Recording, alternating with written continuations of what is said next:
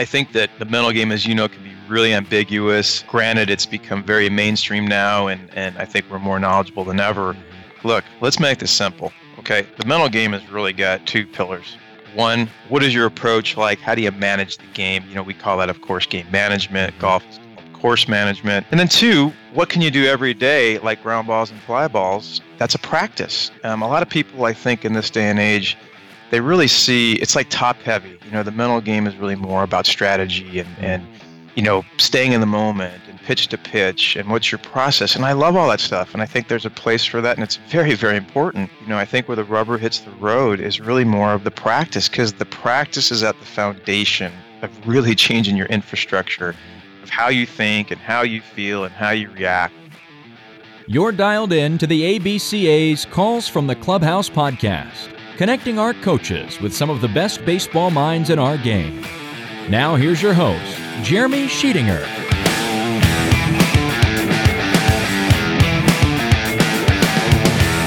Turn up those speakers to an 11 as we are broadcasting from the ABCA National Office here in Greensboro, North Carolina. Welcome back, or welcome to our Calls from the Clubhouse podcast. We stand as your baseball coaching source for certified audio gold and the place where you come to connect with the very best baseball minds in our game. Episode 133, just patiently waiting for all of us on the other side of this intro. It's calm, it's breathing deep, it's in a zen-like state. But right now, I am in a state of fired up to open up this dialogue with a tremendous friend and supporter of the ABCA, and we break down in detail how we as coaches can bring mental practice to our programs and provide clarity and focus for our players. Plus, we take questions right from our audience of loyal listeners, and we run them right to our guest. Buckle in for this one and bring pen and paper with you. For the first timers dialing into the podcast, make sure you hit subscribe on your device so you never miss another show. Reviews and ratings are always appreciated. Plus, share these shows with everyone inside your baseball circle. Dive into the archives. You're going to find shows that will get into the details around every fundamental inside the game. We cover special interest topics, plus we hear directly from some of the most successful coaches and people inside baseball. Connect with us on social media. We're on Facebook, Twitter, and Instagram. Find us at ABCA 1945. You can also head over to our website, abca.org, if you're looking for more information about what this baseball coaching fraternity here is all about. Plus, make sure you subscribe to our brand new YouTube channel. The second episode of our brand new feature, ABCA Extra Innings, lives there. Plus, there's so much more waiting for you. Our plan is to keep feeding that channel with even more content coming very soon. So make sure you hit subscribe. Head over to youtube.com/ABCA 1945 to find us and let us know what you think. Also, please feel free to reach out to me directly at Coach Sheets3 on Twitter and Instagram, or by email, sheets, SHEETS, at abca.org. Love the messages and the notes that come in each and every week. And it can't be said enough how much we appreciate each of you guys listening in. You are the motivation behind each and every episode. This is such a special community of learners and stewards of the game. And to be honest, it's an honor to navigate this journey with you. So much love, guys. Thanks for dialing in. And the last shout out going to our proud sponsor of this podcast, our great friends over at AstroTurf, the leaders in the clubhouse for the turf industry. Episode 131 found us connecting with the National Director of Baseball, Aaron Klotz, to get the latest on what's happening there for the AstroTurf team. And man, those guys are moving a million miles a minute. It was so cool to hear the details behind the fastest turf system designed by Baseball Metrics that's on the market. So please give them a follow on social media. You can find them at AstroTurf USA, and also make time to head over to their website, astroturf.com. That's astroturf.com. Find out for yourself why AstroTurf has been ahead of the curve for over 50 years. And now we are rolling downhill and right into this week's guest.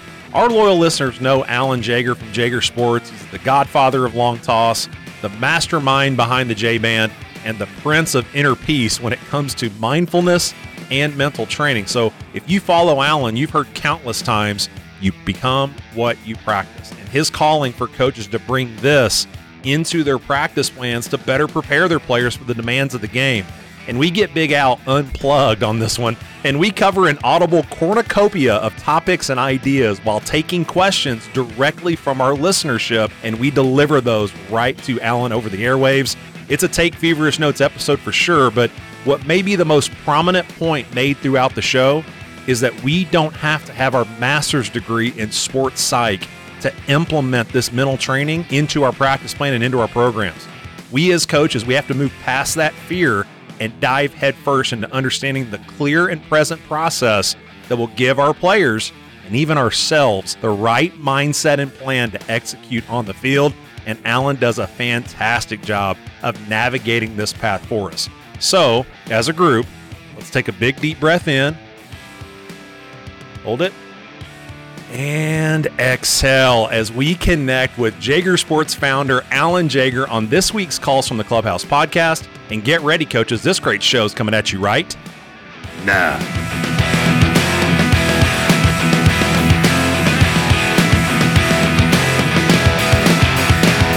Coaches, thanks for dialing into our Calls from the Clubhouse podcast. We're heading into the mental game with this week's episode. And again, if you've been following along on social media, you've been able to ask questions. You're going to hear those live on air. But to do that, we got to have one of the mental game gurus that we all look to out in our community, in our sport. And it's easy to pick up the phone and call Alan Jaeger from Jaeger Sports. Big Al, thanks for jumping on the call with us, my friend. Jerry, you know how I feel, man. It is an honor to be on this. You know how much I love this topic, and I can't get. Let's just say I'm ready to roll, man. Well, for the loyal listeners out there, you're going to hear a lot of Jeremys. Let's go ahead and get this out. Alan, my wife, and my family are the only people that I allow to call me Jeremy, and you're going to hear it a lot. So it's going to sound different, but we're going to run with it. But Al, the big thing is, man, we're looking at this. You are in elite category. This is going to be your 5th time coming on the podcast inside of a little over 130 episodes. You kicked us off with episode 1. We brought you back on 34 with Kyle Bodie and Eric Cressy. We got you on 65 there from the Indianapolis convention. I had to bring you on for episode 100. But you just made a great point before we hit record, which, by the way, we are 58 minutes into this, and now we just hit the record button. This is your first time coming on solo. So are you excited about this or what?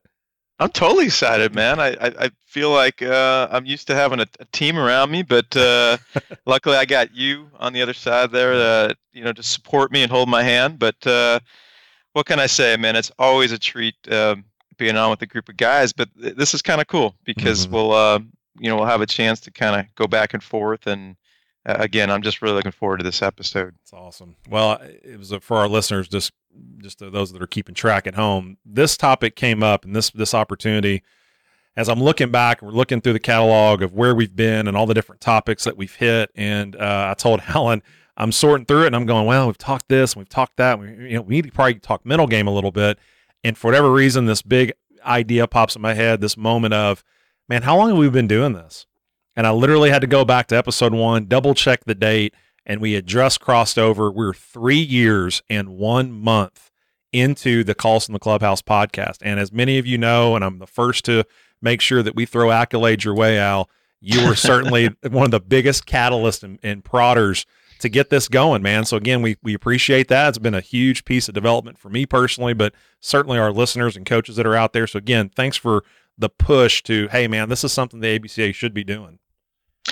Well, listen, you certainly make me feel validated by pushing and having me on for the 5th time. I mean, I'm almost getting to the point where I'm starting to blush. But hey, look, at the end of the day, man, you know how I feel. This is we're both into education, we're both into development, and we're both so big into relationships and helping. I mean, we're all trying to help each other. That's why we all come on and do this. That's why I'm as big of a listener as I am a speaker. I mean, we're always trying to get better. So I cannot thank you enough again for having me on. It's just, I can't say it enough, man. It's just a treat. That's awesome.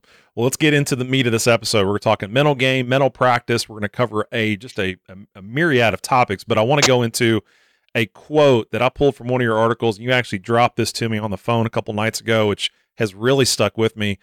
Peak performance. That's what we're looking for. We're trying to coach in a way and deliver systems in a way that allow our players to really find, hold on to, and then find again peak performance. You call it's like an accident. The more mental practice that's done, the more accident prone you become. And I've thought about that over and over again. Certainly want to make it part of the first part of the show, but let's get right into the meat of mental game. Can you define for our listeners, just as a landing page for the entire conversation we're getting ready to have, define mental game? What pillars inside of it do you see, but how do you see this vast area that we quote unquote call mental game? Well, look, before I go into that, you can't throw out something that deep and heavy and have me not comment on it. That's true. That's true. That line I borrowed from actually a kind of a cool Zen line, which is enlightenment is like an accident. Mm. The more you meditate, the more accident prone you become. And I've just sort of substituted instead of enlightenment, peak performance. It's the same idea. Um, yeah, so for me, I mean, it's this whole idea of us talking about mental practice today, and that's what I'm looking forward to. It as far as getting back to the simplicity of really breaking down the mental game, I have always tried to keep this so simple. I think that the mental game, as you know, can be really ambiguous. Granted, it's become very mainstream now, and I think we're more knowledgeable than ever. But I still find it really helpful whenever I speak or work with a player. It's like, look, let's make this simple. Okay, the mental game has really got two pillars. One, what is your approach like? How do you manage the game? You know, we call that, of course, game management. Golf is called course management. And then two, what can you do every day, like ground balls and fly balls? That's a practice. A lot of people, I think, in this day and age, they really see it's like top heavy. You know, the mental game is really more about strategy and you know, staying in the moment and pitch to pitch and what's your process. And I love all that stuff. And I think there's a place for that. And it's very, very important.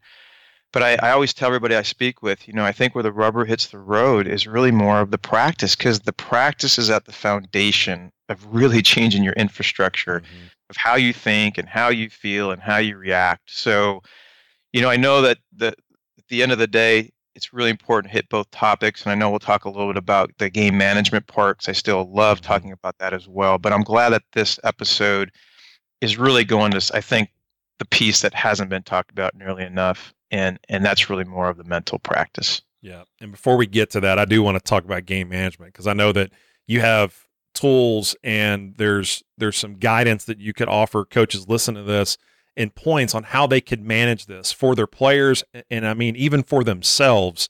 And I think a lot of it comes back to, and I think you might agree with this, in essence, it is, and I know you tweet about this a lot and you think this way, it's our, you know, human instinct to want to think about the past and almost feel like we can go back and change it, which we can't, but we get lost back there in the past. But we also just completely bypass the present, which is in our control, and we think about the future, and we're already an inning ahead thinking, man, when it gets to that point, I'm going to do this. And the whole time we're missing what's right in front of us. And I don't want to, you know, quote Kung Fu Panda, but I will, because Cooper watches a lot of Kung Fu Panda, and it's you know, that's a quote. The line that comes out of that show is, you know, he talks about, we can talk about the past, talk about the future, but man, you know, the time right now is the present. It's a gift. And so I know that fits right into your sweet spot of game management for the players, for the coaches. Can you just open up maybe the tools or some of the guiding points that maybe take us a little bit further to understanding how we can be better in this area? Yeah, I mean, I think like anybody in the mental training field, you know, we spend most of our time troubleshooting situations, and almost all the situations are going to be about the past and the future, right? Whether it's a worry about something that happened, a stress or anxiety about something that's going to happen in the future. And honestly, I mean, I've been doing this for 29 years, even though I'm only 31. And I better say that one again. Yeah. I've been doing this for 29 years. I was gonna let the listener marinate on that for a minute. Yep. So you're so good that you were able to straight face sure, it, no doubt, and let it keep going. And then what it did is it turned it on me, and I said, "Oh, did I say that right?" So no, I've been doing this for 29 years, and honestly, what I've learned in 29 years, I've answered a lot of questions about countless variables about the future and the past. And what I've really come to the conclusion of, and I've really tried to narrow down my talk on game management to really about a 5 or 10 minute overview, which is what can you control? What's your process? What's happening now? I mean, these again are terms that have been around forever. I just think that I try to say this with more teeth in it. I try to get to a point, you know, sort of that Bruce Lee 10th degree black belt mentality of like, what is really happening now? You know, you and I have talked a lot about hitting the center of a nail to make it go into a piece of wood as efficiently and effectively as possible. You just can't be anywhere else. You can't look left. You can't look right. That's like the future and the past. You just got to crush the center of the nail over and over and over.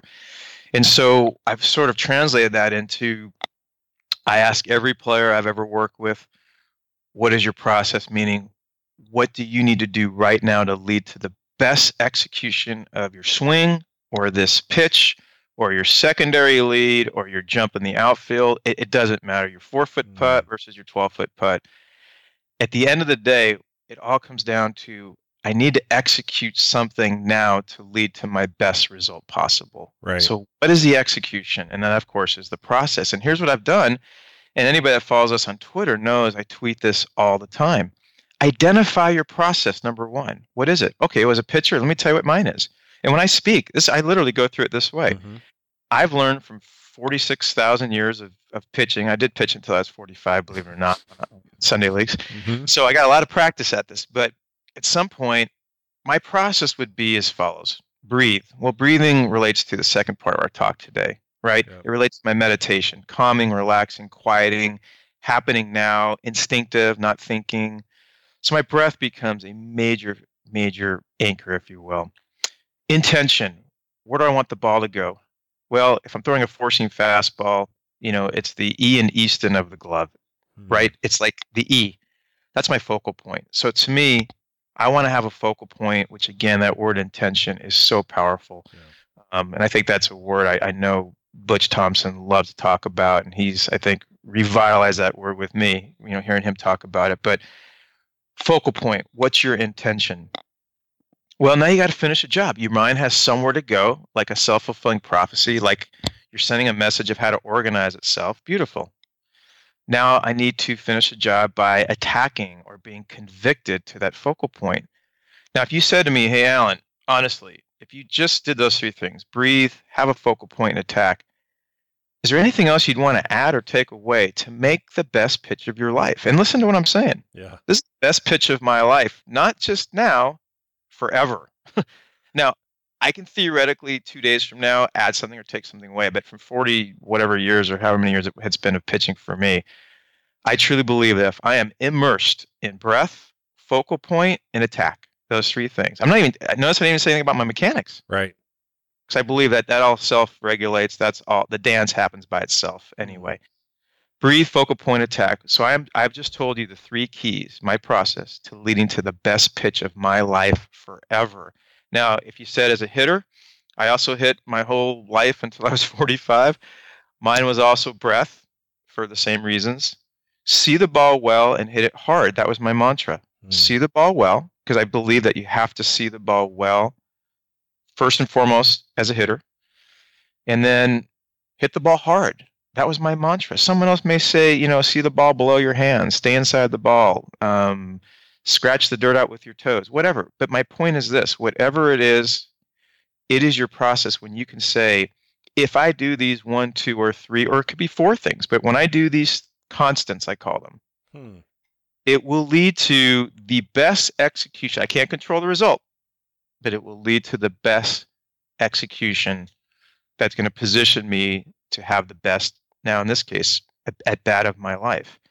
And I truly believe, and I've seen this happen very quickly with athletes, where when they identify their process and they realize, okay, now I got to be great at it. And now they realize, because you've identified these quote unquote constants, here's the cool part, Jer.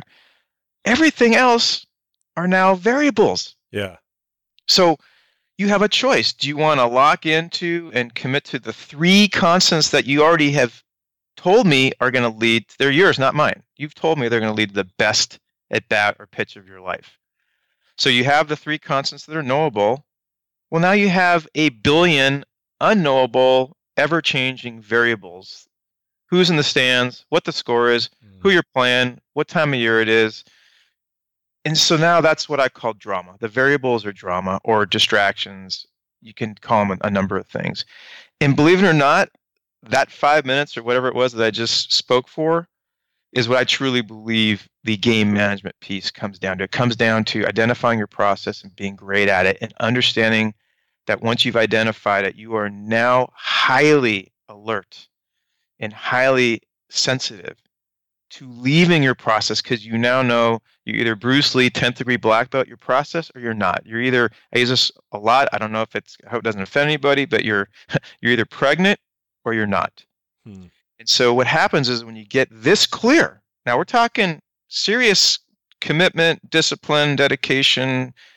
When you get this clear, Jer, now it's all about, wow, it's kind of black and white. I mean, it is black and white. I'm either committed to my process or I'm in some variable. And you're not right. By the way, you're not a bad person. If you go to the variable, no, you're human. You're human. But now, no, you've entered the world of drama. And with drama comes any one of a number of variables: stress, anxiety, worry, threat, fear, future, past, thinking, overthinking, too much thinking, whatever. It all goes into the world of variable and into the world of drama. So believe it or not, and I know we could talk for hours on game management alone, I honestly have taken my 29 years and truly when I meet with players or a team, this is what I do now. I get them to write down their process. It's their process. It empowers them. It's what they believe leads to the best execution of their pitch or their swing or whatever they're working on. And it's clear. It's clear. And here's the last thing I'll say. It's a relief because now a player knows, an athlete knows, I don't need to worry about 800 variables anymore. I've got 3 constants that I know resonate with me and are valuable and they're intrinsic and so now there's sort of this feeling of peace of mind, like, okay, this is cool. I'm in my own little world now. I got my 3 things versus trying to manage a billion ever-changing variables. Oh, man. Okay, that's all time we have for this week's podcast, guys. That's phenomenal. That, like, we could cut it and roll, but that just opens up even more. And I don't want to pin you on this, but I want to interchange process for routine, and I don't know if that's going to fit or not. Maybe you understand my hesitation on that, because it's easy for a player to listen and go, oh, yeah, it's got to have a routine. I don't think we're talking about clicking your heels 3 times and doing 4 dry swings. We're talking the mental process between your ears. Am I correct on that? Yeah, you could say the mental process really that is intrinsic. Intrinsic to me is a powerful word. There we go. What's your inner drive, your inner guidance, your inner purpose? Like what truly brings you meaning and value? And I know that sounds pretty deep, but at the end of the day, when you pitch or when you have a great game of anything in life, there's a really deep, meaningful value. And so some people might think it sounds a little corny. At the end of the day, I'm just trying to be real. I mean, this is why we put the 40 hours a week in of BP in the gym and whatever. I mean, we're working hard. And so if we're going to work so hard to position ourselves to excel in game situations, well, at the end of the day, if we pull this off, that didn't sound very confident. If we execute this to the ability that we know we can, because we now have awareness, we're now aware of the difference between the constants and the variables, and now we execute a plan that's much simpler, it brings incredible meaning. And it also brings something every athlete wants, which is consistency and continuity. So back to the word routine, that question actually has really come up quite a bit over the years. And I try to let people be okay with, like, hey, if routine works for you, that's great. The reason I love the word process is, to me, it's sort of like a dual meaning. The word process itself connotes the idea of what we're trying to accomplish, but I almost feel like there's a visual when you say the word process. Like it's sort of like the A leads to the B, but you're really consumed more by the A. So I don't know if someone likes the word routine, but I agree with you. Maybe sometimes the word routine can be a little confusing, because does routine mean superstition? Does routine mean, like you said, X, Y, and Z? Yeah. And I like the word process because I feel like process is almost like an active word. It's you're not just saying the word process, you're actually feeling what it's like to go into process as opposed to the result or the outcome or the consequences. Okay. And an easy kind of path that we're building here is, I think coaches, and I'm 100% guilty of this, I think it's easy to stand in front of your guys and say, hey, we got to stay in the moment.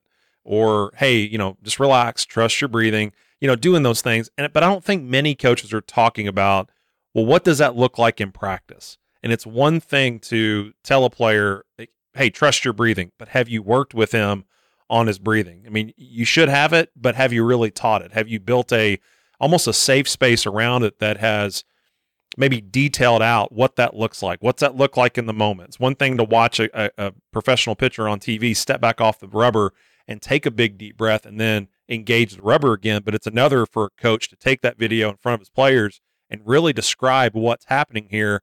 And then there's another step to take that into your practice plan and have them make this part of their routine and their process, using both words there.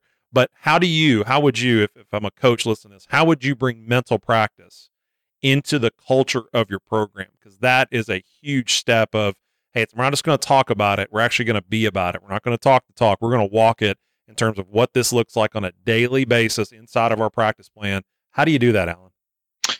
Well, thank you for the layup, because in my heart of hearts, that's where I want to go. and again, it I know you well. Funny. You do. And I love talking process, man, and I can talk for hours on that. And again, I don't ever want to discredit its value, because it is a crucial element as well. But kind of taking a piece of your question, if a coach says, hey, take a deep breath, they're saying the right thing. Mm-hmm. If a coach says, hey, step off the mound and do this, do that, the idea is good. But if the player hasn't identified what a process is to begin with, it's hard to redirect them back to where they want to go. Like taking a deep breath may be good, but if their mind's thinking about the bases are loaded and there's 30 things going on, it may default back to that anyway. So one of the reasons why I like to have a process in place is so that when you give cues in the game, your cues are now connecting with the process. And the longer the player's been doing the process, you can argue really the stronger and the quicker that connection is made. Mm-hmm. Now, take that one step further into your question, which is, well, how do you implement a practice, and how do you implement some type of practice in practice so that you are not only working on beneficial skills like clearing your mind and relaxing, but think about it, mental practice, some of the benefits are mental discipline, concentration, bringing you to the present moment, connecting you to your own world, mm-hmm. so to speak, to your own focus. Awareness. Yeah. Thank you. Great word. So I think the practice is twofold. On the one hand, when I say countless, there are countless benefits to get out of mental practice or breathing or meditation, relaxation, visualization. There are countless benefits to get out of it. But I also feel like a huge piece to the practice is that it helps players start to cross over to connecting to what their process is every day. So in other words, if mine is breathe, focal point, attack, well, yeah, I'm going to use mental practice, that 10 or 15 minutes we do before practice to breathe and relax and clear my mind. But what does breathing and relaxing clear my mind also benefit me for? Well, it makes me clearer and more in tune with my process, mm-hmm. right? And we can even go into another level of saying you can do mental practice for all these benefits, but you could also use mental practice and spend part of your time in mental practice just really focusing on your process, and really making it experiential. As you said, instead of talking about it, living it. But without getting too complicated, I think first we should just, really going back to your question, which is where you led me, is what does it really mean to bring mental practice to the culture? I mean, if we already have some ideas of what game management are like, the other, key element of mental training is the practice. And so for me, I'll make this simple. If you're going to take ground balls and fly balls and PFP and first and third rundowns every day, how would you not have some type of mental practice every day if we all agree that at some point when you cross the lines and the uni's on, the game's going to be 90% mental or more. Mm-hmm. So let's start with really that first premise. I have a tweet I just love, and I don't mean that in an arrogant way. I just love it because it resonates so much with this topic, which is any practice plan void of some type of mental practice, and then in parentheses I put, breathing exercises, relaxation, meditation, etc., is incomplete. Any practice plan void of some type of mental practice is incomplete. And so I think, Jared, let's start out with the first premise, which is mental practice is part of the practice plan. It's not an add-on. It's not something we sort of kind of want to do a couple times a week, or maybe sort of if we bring our sports psychologist over today, or a meditation teacher, have them come in. That's great. It's a good start. Mm-hmm. But one thing that I just love that, Nino Giarratano, right? Did I say that correctly? From Nino USF? Giarratano. Giarratano. Nino, sorry, buddy. Nino's actually a good friend of mine, so even worse. That's why But it's Nino. Nino Giarratano, let's go with that. Yep. So he was speaking at the ABCA, and I'm sitting there listening to him. He was talking about the mental side of hitting. And this might have been 6 years ago, 5 years ago. And he said the same thing I'm going to say right now, which is so profound. You don't need to be a sports psychologist or spend 10 years, meditating to teach mental aspects of the game. And I think that that's one thing I want to kind of break that mold or get through that potential obstacle up front. Yes, you need a little practice. You need to kind of get a feel for it. Is it something you're going to maybe do overnight? Okay, maybe you need to, work on a little bit like anything else you're going to prep for. But with that said, and one of the things, of course, we're going to do later on is talk about a 10-minute breathing exercise, a 10-minute mental practice that the coaches can, implement each day. But I just want coaches that are listening to this to know, or players to know, you don't have to be an expert. You don't have to be perfect. The bottom line is this, is just start to integrate this part of the game and just know over the next week or 2 or 3, there's some very basic steps to learn. But at some point, you're going to be doing this like a champ. You're going to feel comfortable. You can even make an audio for your players at some point.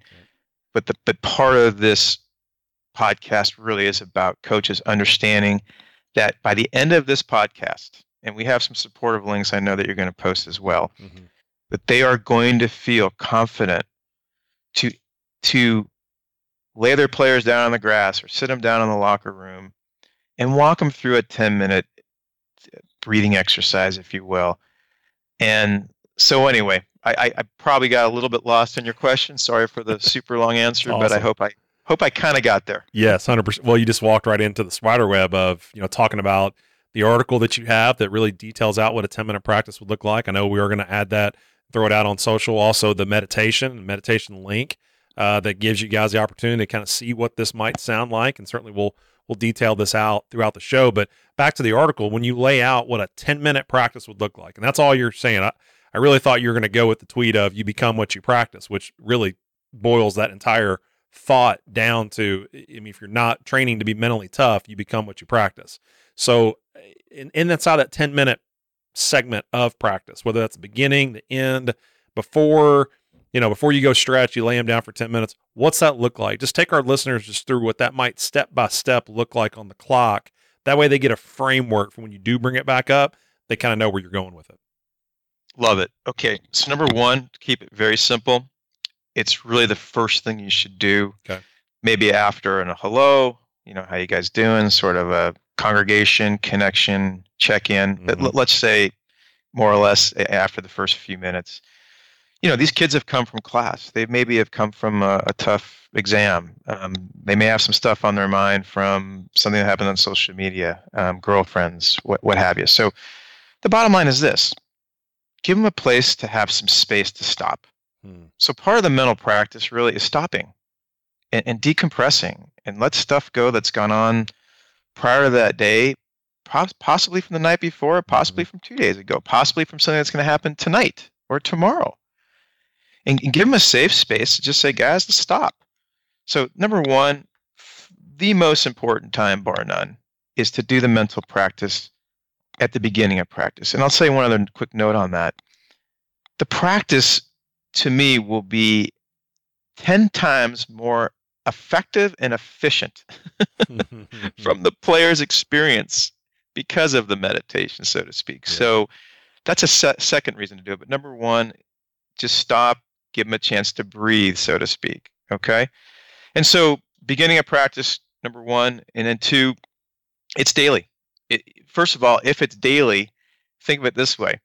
If we lay down every day and clear our minds and relax and get in tune with our bodies and develop this great mind-body awareness and learn how to let distractions go and worries go and thoughts go, now you do that every day and that becomes your new normal. Well, now the first day of regionals, or let's say you have a very important conference game to get a bid.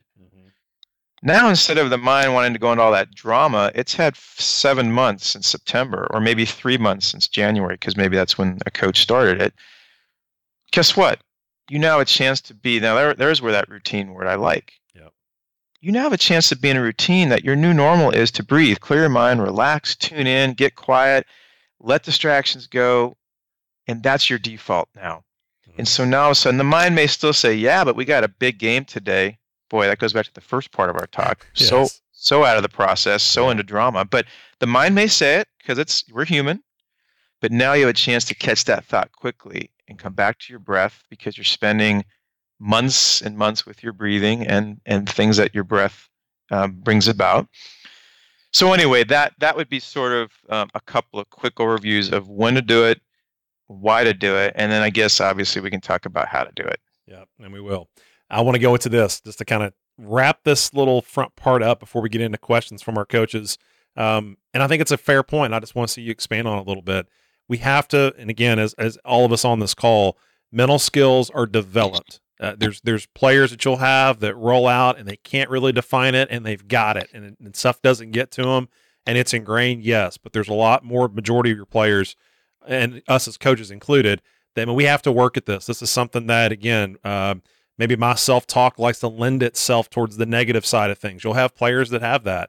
For whatever reason, their upbringings, their thoughts tend to go that way. These things can be developed. They're just like the physical skills. They're just like the ground balls, the swings, the bullpens. We have to find time to work on it. Now, how would you, as a person that lives in the space, Alan, how would you continue to hammer that point home with these coaches? I love it, man. What I try to do up front is I try to use knowable concepts with people so it's familiar, it makes sense, easy to understand. Every player, every coach that's been in a sport understands practice. We all know that reps are crucial. Yep. And that's why we do an hour of first and third rundowns and pickoffs and PFP and stuff like that, because it's crucial. Yep. So I try to use that angle with the mental games to not keep this, to not make this complicated. Mm-hmm. And that's why you earlier mentioned a line that I sometimes open up with when I speak. And I can't believe we're however many minutes into this and I haven't said it yet. And this is straight from Dr. Shauna Shapiro. Anybody that's interested in, I love referring out people that have influenced me. And, she's just a rock star in the mindfulness community. But her name is Dr. Shauna Shapiro.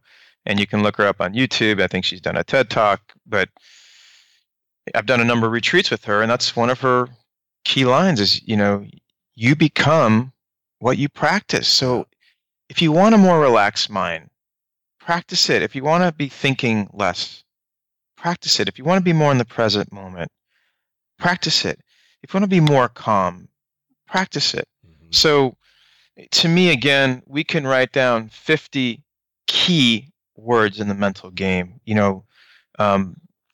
feelings and experiences that we want to come through when we're performing.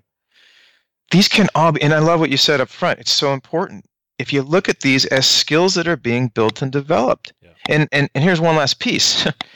If you look at society has done a good job of helping us practice sort of the opposite of where we want to be. So the zone is basically the absence of thought, the absence of the future and the past. And if you look at the society we're brought up in, well, we're brought up around, by the way, the zone is a quiet place. Yeah. So if you look at society, obviously we're brought up in a pretty noisy society, right? We're brought up in a society that we tend to really be focused on the future or the past. And so in a way, it seems silly to think that we're going to walk into a game environment with all these consequences at stake and numbers are at stake and batting averages are at stake and scouts are in the stands and assume we're going to walk up like a monk in a very quiet, peaceful, calm, clear, powerful state when we haven't had that practice. Now, can you do that without practice? Of course. But my point is this. I like percentages. I like playing the odds. And if I want that to be part of my life, just like ground balls and fly balls, well, I want to make that a practice that I do every day because I want a clearer mind. I want to be quieter. I want to be more relaxed. I want to be more present. I want to be more disciplined. I want to be less affected by distractions and consequences and results in the future. So to me, this is a practice, which is why this topic to me is critical. Again, I just want people to understand that if you want to get better at any skill, you pick it. Look, you pick a skill mentally. I mean, you don't have to do it right now, but I want a coach out there to pick 3 skills for themselves in life. They want to get better at. They want to be less stressed. They want to be less in the future. They want to worry less. They want to be more present. They want to be more relaxed. They want to have a quiet. They don't want to be thinking so much. They want to have a quieter mind. Great. Okay, we just labeled all things that are skills that can be worked on and developed. Now, my follow-up question, of course, is, and it's not a guilt trip. It's just, what are you doing each day, like ground balls and fly balls, to develop those skills? Are we just rolling the dice, assuming they're going to show up because they're supposed to show up? I mean, I hope so, for the sake of our world, because it would be a healthier world if we were all that way. But again, if we're living in a noisy environment, so to speak, and we haven't even talked about things like, cell phones, video games, social media. That's a whole nother level of noise. Not just real noise like traffic and cell phone, phones ringing. Sure. So anyway, I just think, again, that was a little bit of a tangent on this whole idea of, you become what you practice. And if you want to get better at anything, and that's the last thing I'll say about mental practice, is it's there for the taking. It's free. It's just about doing the work, just like you do the work in anything else you want to get better at.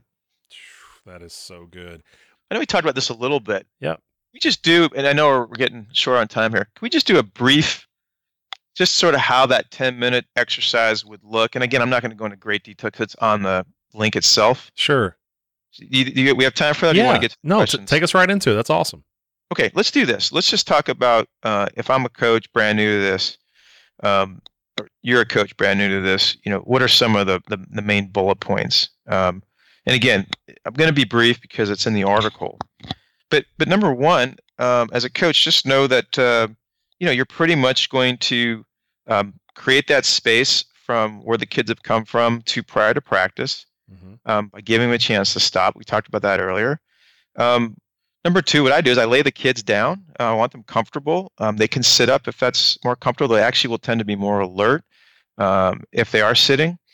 But number three, I love getting them into their body. So before we actually do like a breathing exercise, I will actually have them scan their body because I want them, A, mind body awareness is powerful. B, when you get your attention into your body, you're out of your head and you're out of your thoughts.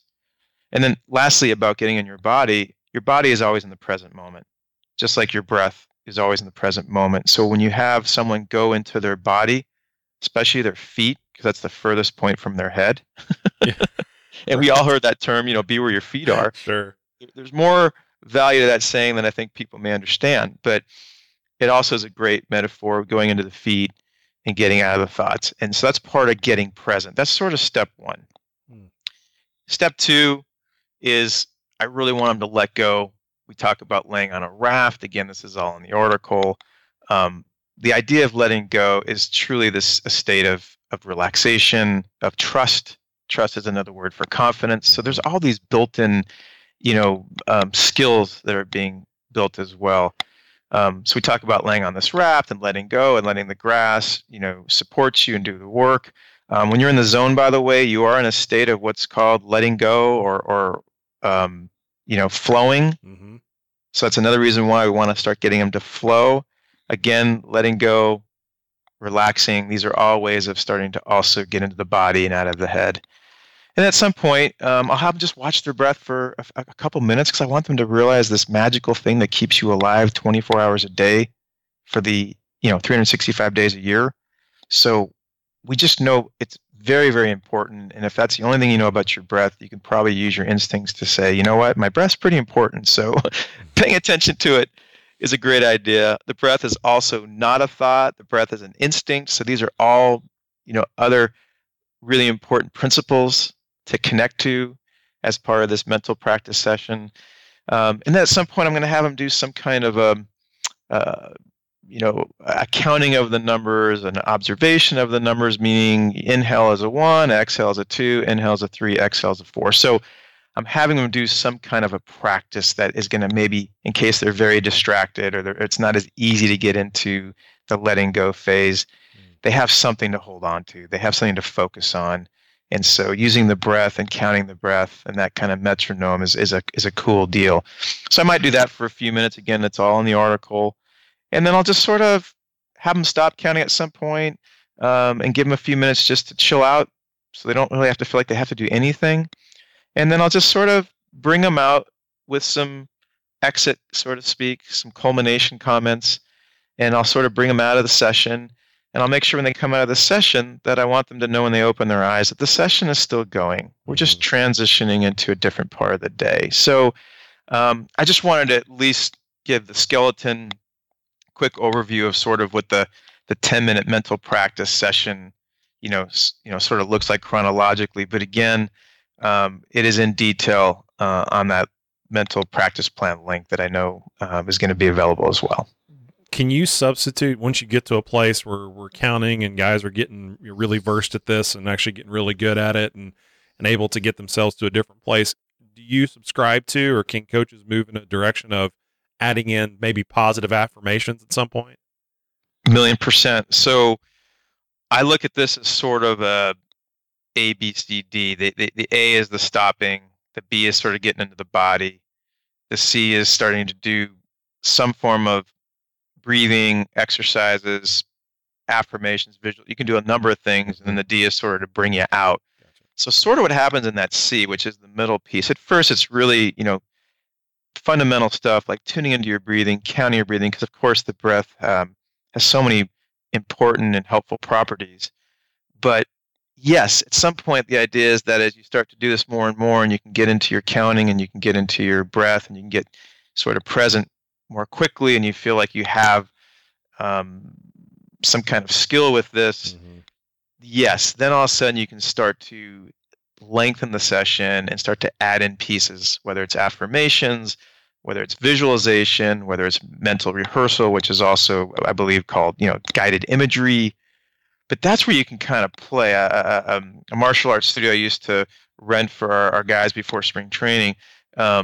He was he's the sensei there, and he used the term workshop, meaning you go, you do your prep, stop, get present, get into your body, get into your breath, get quiet, let the thoughts go. Now all of a sudden we can either go into straight relaxation, which of course promotes countless benefits, but also we can go into relaxation and then sort of transition into all sorts of other cool things that have more benefits as well. And again, whether that's an affirmation, whether that's visualization, whether it's imagery. I tend to use affirmations just, ironically, I use them actually as the part of the exit. So let's say the guys have had this, nice deep relaxation, or gals have had this nice deep relaxation. What I will do to cue them to come out is I will bring them back to their breath. If they're, they may not be there, but I'll bring them back to their breath. And then what I'll have them do is I'll have them inhale a certain way, and then as they exhale and release that breath, I'll ask them to do it slowly and smoothly, and just sort of remind themselves that they're starting to feel completely clear-minded, completely focused, completely present. And so, yes, and I will repeat that several times because it usually takes me a while to get the kids to come out. Because, side note, they don't want to come out. Yeah. Because when the human body and mind and spirit are touched in a place that is comforting and calming and relaxing and nurturing and healthy and healing, I've done this for 29 years, Sheets. Now we went from a Jaeger to a Sheets, man. I'm evolving here. Now we're dialing up. 29 years, man. That was a change up, by the way. 29 years. I know this is going to sound almost over the top, but I have rarely, if ever, done a meditation with a group where I did not have to work hard to bring them out. They do not want to come out. And I've pointed this out to parents and coaches that are watching when I do the meditation with the group, because it's so automatic. It's been so automatic that I will tell them, watch how hard this is going to be for me to get these kids to open their eyes. Maybe that's a great way to summarize this is the irony to mental practice. Call it whatever you want, mental practice, mental training, relaxation, meditation. The irony to this is food for the soul. This is stuff we need. This is health oriented. There are countless studies going back probably 50 years on the physiological benefits alone of meditation and breathing and relaxation, not to mention other things when you get into the martial arts. They talk about chi in yoga. It's called prana. There's other things that the breath creates, energy. We get energy from relaxation as just one other benefit. So I just hope that part of the message that comes across from this podcast, and this is one of the most important things I could say, is that meditation and mental practice is actually innate and organic. And it feels right, which is why it's so hard for me to get the kid. I've had parents lay down with the kids at camps. Nobody wants to come out. And what does that tell you? Must feel right. It must feel right. It must feel healthy. Something really good must be happening. So let's get into these questions. We have laid the groundwork for this conversation, and these questions are fantastic. And again, we've probably answered a few of them, but we want to make sure we give these folks a shout out. Let's get into right at question number 1. Comes from the Baseball Academy. It's in Northern Ontario. It's at Baseball Sudbury. They want to ask, and I think it's a very general question of, why is baseball 90% mental, but 90% of coaches spend 10% or less on mental game prep? So I think it's more of the why. Why do you think coaches don't spend as much time on mental game as they should? It goes back to Nino's comment in a way. I think coaches feel like they have to, be a sports psychologist, have a degree. Yeah. Also, look, let's face it, anything in life, there's sort of that education piece that needs to happen. And I think that if you don't know what you don't know, or even if you sort of know it's out there, and I think coaches nowadays know it's out there, it's work. I mean, it takes effort to learn about it, educate yourself, so that you feel comfortable, speaking from that place. So I just think it's just evolution in a way. It's just part of. But I think again, things are changing so radically that now, and I know we've talked about this, offline here, but the amount of coaches that I know that are taking kids through. I mean, we can just go around a few teams: Oregon State, Auburn, UC Santa Barbara, Harvard, Michigan. These are just USD. These are teams that are just jumping out at me. I believe our good old friend Ed Blankmeyer at St. John's is big into doing breath work with his team. So the bottom line is this. It's happening. It's just, as like anything that's sort of new in life, it just takes a while for the education piece to get to the point where people now feel like, I got it, I understand it now, and now I can, I feel empowered to share it. I love it. Okay, rolling downhill. Next question comes from Scott Supernan. He's a teacher, coach, dad of 4. He lives out in Iowa at Scott Soups, 1T. And also Cole Malter, and he kind of had a couple of questions, which we'll reference him a couple of times, but he's a coach at Gilroy High School out there in California, a lifelong learner at Cole Malter. And they ask, how do we get buy-in that we need to run these programs like a meditation, like visualization, like focusing on breathing, mainly from the high school player? And again, we're talking about the 14 to 18-year-old. We know what that player looks like, thinks like, what the process that they're in the middle of.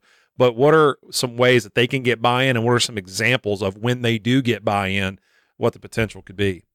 Just a great question. I love this question so much because this comes up all the time. And as you know, I'm a very, very easygoing guy. I don't like to push stuff down people's throats at all. But I get pretty convicted when I talk about this topic. And what I try to do is put it on them, meaning if a coach was in front of me, or parents, or a player, I would say something as simple as this. How great do you really want to be in your life, in your career? And usually they'll say, if it's a player, they'll say, I want to play in the big leagues for 20 years, or I want to get a college scholarship, or get drafted, or be as great as I can be. And then I come back with a follow-up question, which is, okay, would you agree the game's 90% mental or more? Maybe not exactly now, but at some point. And they're like, yeah, I do know that. And I'm like, well, if you really want to be great, doesn't it make sense that you have to start tuning into that part of the game and working on that part of the game. You want to be a fifth degree black belt in hitting or pitching. Don't you want to be a fifth degree black belt in the mental game? And so I try to put that more on them rather than trying to beat them down with it, and just try to make this common sense. And so I would do the same thing back to the question. If I had a group of high school players, if I had 30 kids in the room, 50 kids in the room, I just try to level with them and say, look, guys, I'm going to bring in some mental practice techniques and some game management stuff. We're doing this every day. And if you really can't stand it, you can leave the room or whatever, or we can figure something out. But first of all, that's another way of answering the question. It starts also from the conviction of the coach and the presentation, the energy behind it, if you will, from the coach, which is why I recommend all coaches start their own practice just so they can speak from some experience. But regardless, is you're just leveling with the kids and saying, look, I believe this is going to make a profound effect on your career. And when you just have I think a very reasonable, logical discussion rather than, hey, we're bringing in this new stuff and you guys have to do it and blah, blah, blah. But let them figure out, like, okay, yeah, this makes sense. Like it probably makes sense to really start to, factor in and start really working on the mental game, whether it's 90% or 40% or 98%. Let's start working on it. So I just think that maybe that was another long way of saying, have a great conversation about it. Show your conviction behind doing it. Let the kids know that there is no doubt in your mind as someone that's a very experienced player in this game and now coach in this game, and you've been around a lot of teaching and a lot of education. Like, guys, this is where I feel like it's happening now with a lot of programs that I've been in touch with. This is now just becoming part of the vernacular. This is not like shove it down your throat anymore. Do you shove PFP down people's throats? Or is it just part of the practice plan? You do it to get better. I think, and I'll add to this, Alan, tell me if sure. You subscribe to this as well. I think the check-in after the fact, or as this starts to get implemented and it's more consistent, I think the coach to player check-in, hey, is this working? Are you enjoying this? Is this going well for you? Where are you getting stuck? I think if you show the investment, just like you would as a hitter, hey, we want you to try this, and you give them a couple rounds of BP and you come back to them and check in and say, what worked? What didn't you like? What are you working on inside your mental process? I think if the check-in part from the high school coach to the player shows that, hey, man, I am invested in how this is working for you as an individual, not just the team, but for you as an individual, and then where can we be better? What do we need to work on? Would you agree with that?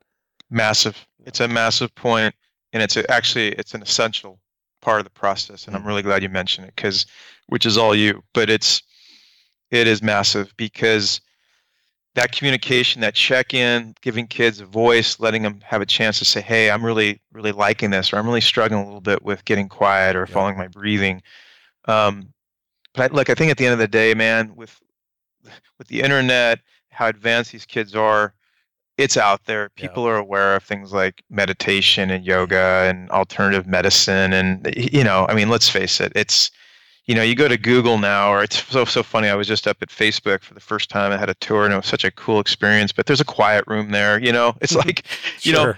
This is look, all bosses, all managers, whatever you want to call it, they want their players, they want their coworkers to be as efficient and effective and healthy as possible. Yeah. So they want to present whatever it takes. And I love what you said, because I think that the follow-up is a big deal. Okay, great friend of the ABCA, Jim Machewski. He's a head coach at Malden High School in South Carolina. Fantastic dude. At Machewski24, Coach Mach. And he asked, what is the best way to begin to implement a quote-unquote mental training program? There's a lot of information to sort through, and again, we're presenting a lot in the show, but how do you start? For that coach in that moment, and Alan, I'm going to send you to this moment where a coach is at that critical point of, man, I really need to do this. But what is the best way for me to literally tip over the fence and start rolling? What do you got? Okay, well, number one, hi, Jim, because we see Jim all the time on the CA chats. No doubt. And I know what a loyal guy he is to the ABCA, just in general to the baseball community.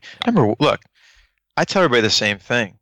Go to Google, because Google is incredible.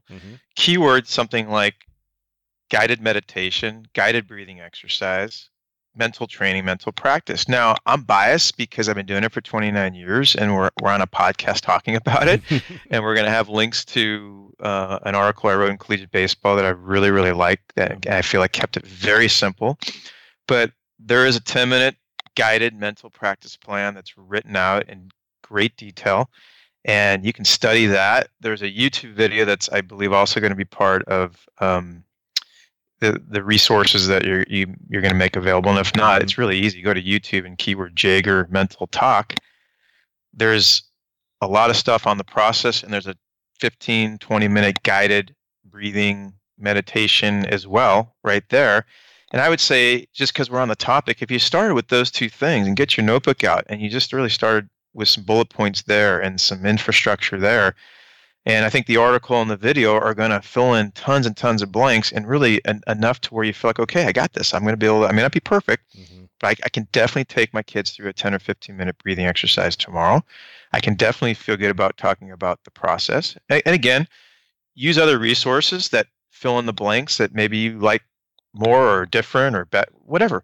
But I would just say that, especially because we're doing this now, those two links, again, only because they're 4 or 5 years old, they're 24 or 25 years of practice and training in one spot. And I would just say that's would be a really good infrastructure. But again, use the amazing internet as a resource, and you can do as much homework as you want. Yeah. And that article and that YouTube link, just so our listeners know, that stuff's evergreen. It's not segmented in some certain point in time. It's very evergreen. It's very relevant today. And Mach, I'll just throw in there, man. I was telling Alan the other day on the phone, had a couple coaches a couple years ago reach out because they knew I used to do this with my team, and they asked me, what did you do? How did it look? Well, I took you through a mental, basically breathing exercise each day, and our guys loved it. And they were literally paralyzed with fear to do it. Well, what if I put myself out there and I get them down and they're breathing, I don't know what to say. And so we literally helped write a script of basically what Alan laid out, his 10-minute process. And I just laid them out. Here's the things I used to say. Here's how I used to bring them through their breathing. Here are the trigger words or whatever it might be to bring them out. And so again, you can reach out to myself. You can reach out to Alan. You can reach out to anybody out there that connects with us that does this. And that's certainly the beauty of this community, to try to help you gain confidence to push over. Now, a great question here, and this is another friend of the ABCA, Dave Pritchard, head coach at Cumberland County High School down in Tennessee's at Dave Pritchard. Fantastic dude. Lack of confidence is real, and players are hearing from everyone around them, grandmas, parents, girlfriends, all of them, how great they are, but we still see many of our players still struggle with adversity. So how can the mental game be used to really combat this and fight their way through tough times? Well, as you know, we've talked about this a bunch, but as far as coming back to the process, confidence is a byproduct of being a 10th degree black belt at your process. So the more you're committed to your process and immersed into your process, so much so that you default to it, then you become very natural and very instinctive, and you become very immersed in the present moment. So the mind is what is going to create the thoughts and those distractions and the worries that is going to potentially really beat down the confidence. So I would have people try to look at this more in terms of, if you are really connected and immersed in those 2 or 3 things that are going to lead to you executing your best pitch or swing per se, and you start living in that world, and that world, here's that saying again, that world starts becoming you. Well, now all of a sudden, you feel confident because all you're doing is you're allowing what your deepest intrinsic motivation wants to do. And oh, by the way, your most natural and instinctive actions to come out, you're allowing that to be your new normal. Lack of confidence, and you could put almost anything in this category: stress, fear, anxiety, worry. It's all sort of in the same, world. Yeah. It's all based on drama. It's all based on leaving your process. So where someone may say a lack of confidence, someone else may say overthinking. Someone else may say stressing about scouts in the stands. Like, to me, you can tell me any variable. There comes back to that billion interchangeable variables. You can tell me any variable you want. And I don't mean to say this without empathy, because I do have empathy about it. But my bottom line is going to always come back to pretty black and white. You've left your process. Not having confidence per se, I know, sounds very grandiose and maybe ambiguous in a way. To me, I look at it as very simple. You have left your process. You have entered the world of drama. You've entered the world of thoughts, and you've entered the world of things that are going to now create a story that has nothing to do with your process. It's the story, by the way, that beats down the confidence or creates the worry or creates the fear or creates the anxiety or creates the future or past. So I know it's not a clean, simple answer like, hey, say this and then you'll be confident.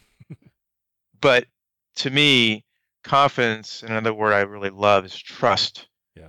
Those two words to me are really a byproduct. Then this is here is again, not only coming back to the process, it's coming back to the meditation. Because when you start spending 10, 15 minutes, 20 minutes in quiet or in meditation, you start getting to know yourself really well. And you start getting to hear those thoughts that are maybe distracting you or beating you down. And you get to practice letting them go and not engaging them. One of the most important words that I didn't bring up earlier in meditation is called neutrality.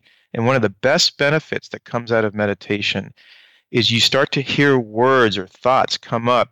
They're distracting you, they're confusing you, they're causing stress, they're causing anxiety. And what you're learning to do is be neutral and not engage and not have a conversation with it and not buy into the story. And that practice of being neutral brings you back to a place of peace, a place of, again, what I would call intrinsic value, your deepest part of you.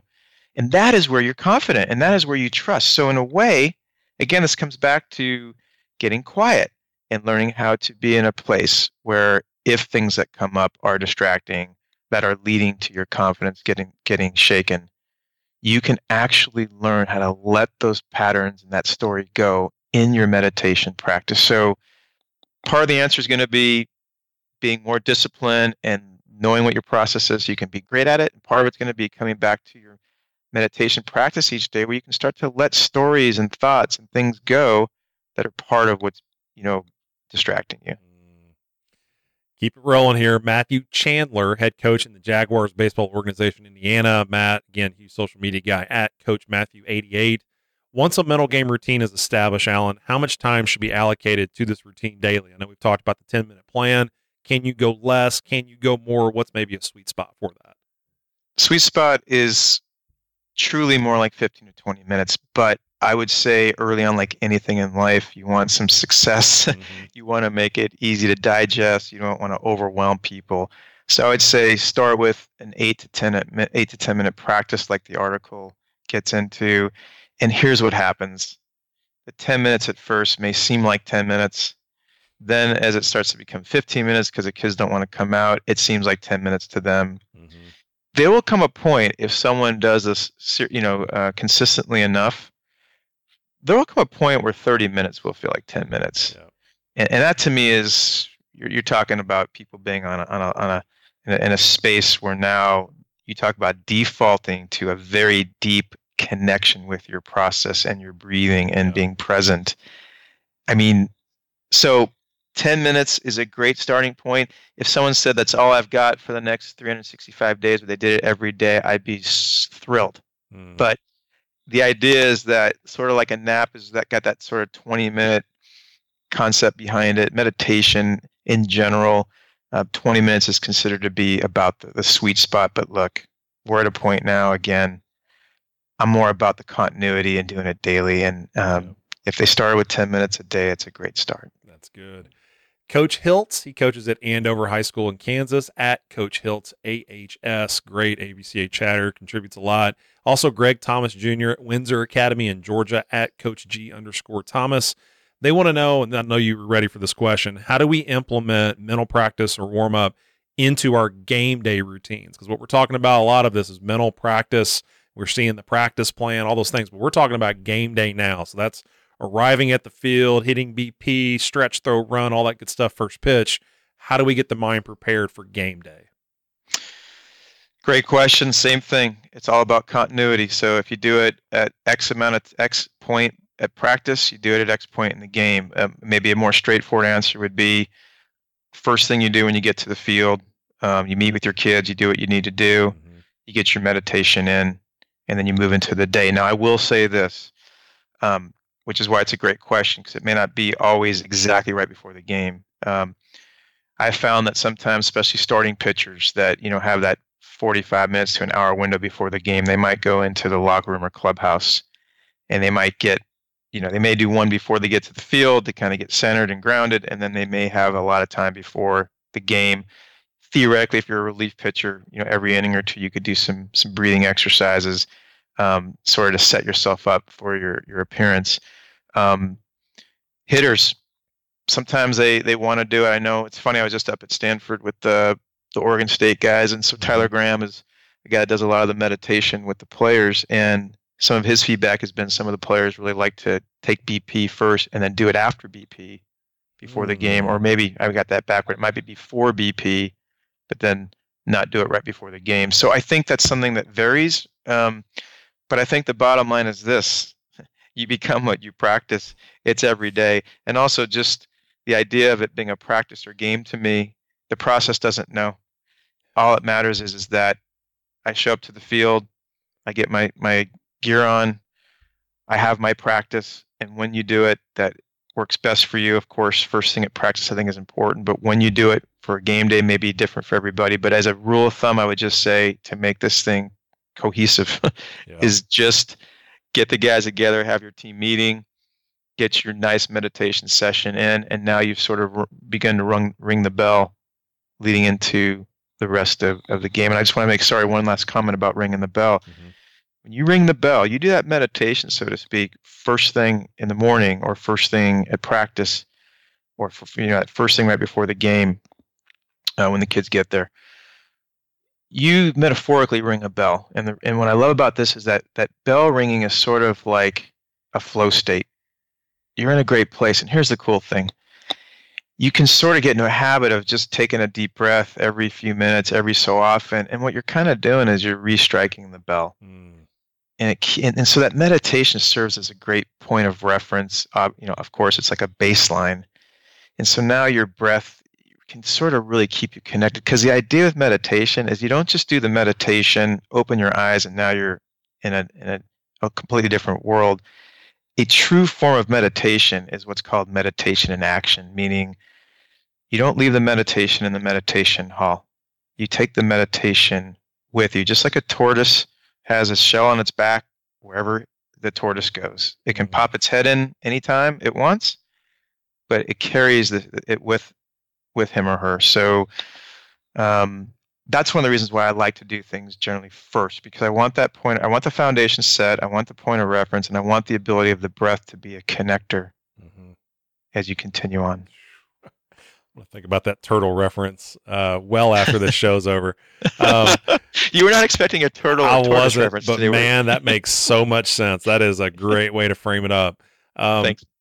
High school coach, and I'm really intrigued by, has been sharing quite a bit lately. Coach Kennan, from head coach at MacArthur High School down in Texas, at Coach Kennan, talks about visualization. And this is a tough part to go into, but what have you seen as best practices to teach this? What's the language that people can use? What are the different techniques that are helping these players start to really hone in on what this visualization, maybe the goals that we want to come out of it, could be?